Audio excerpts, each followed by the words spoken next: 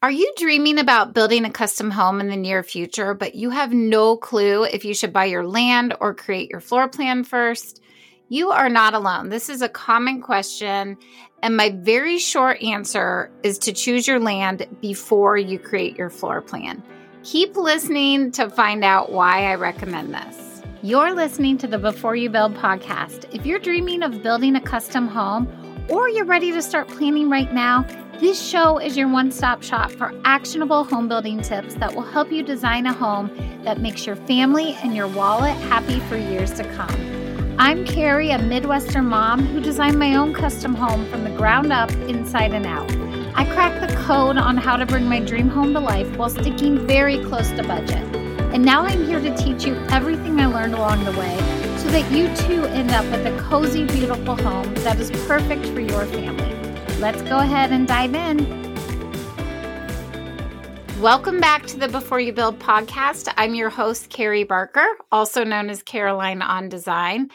And today in episode 6, we're going to talk about whether you should choose your land first or create your floor plan first. This is going to be a very short episode because there isn't a ton to say about this topic. I'll answer the question, give my reasons why, and I'll share a free resource you might find very helpful in the preparation phase of building a home. If you're building a custom home, your land options are virtually endless.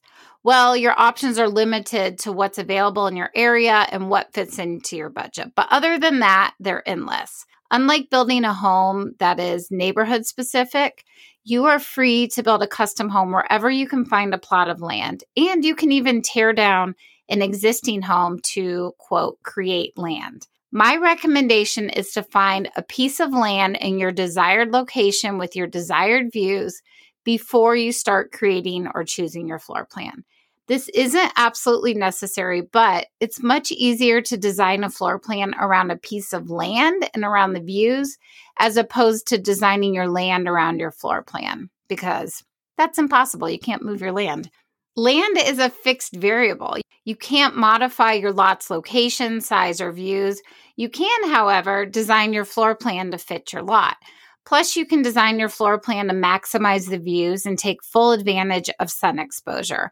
In other words, you can create your floor plan in a way that allows ample sun to flow into your home. Another reason I recommend purchasing your land first is that your land cost will obviously affect your budget. The price of your land will be one of the largest items in your home building budget.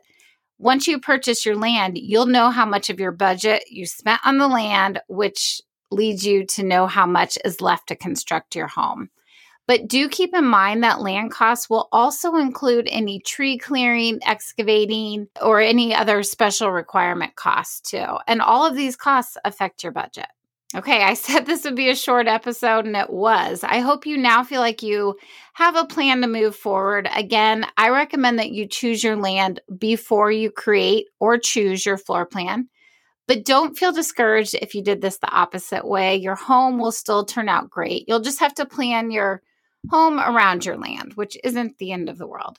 If you're looking for more in-depth advice on how to prepare for a successful home build, download a copy of my free custom home build prep guide. This guide will give you the 5 crucial preparation steps to build your home with less stress, more confidence, and a strategic plan to not blow the budget. I'll add a link to this resource in the show notes, but you can also find it at carolineondesign.com/home-build-guide.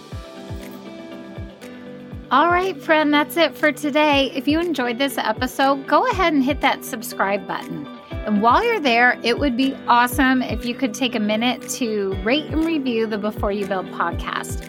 By doing this, you are personally helping me reach even more people who are ready to build the home of their dreams.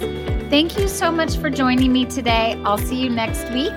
Same place, same time. Bye.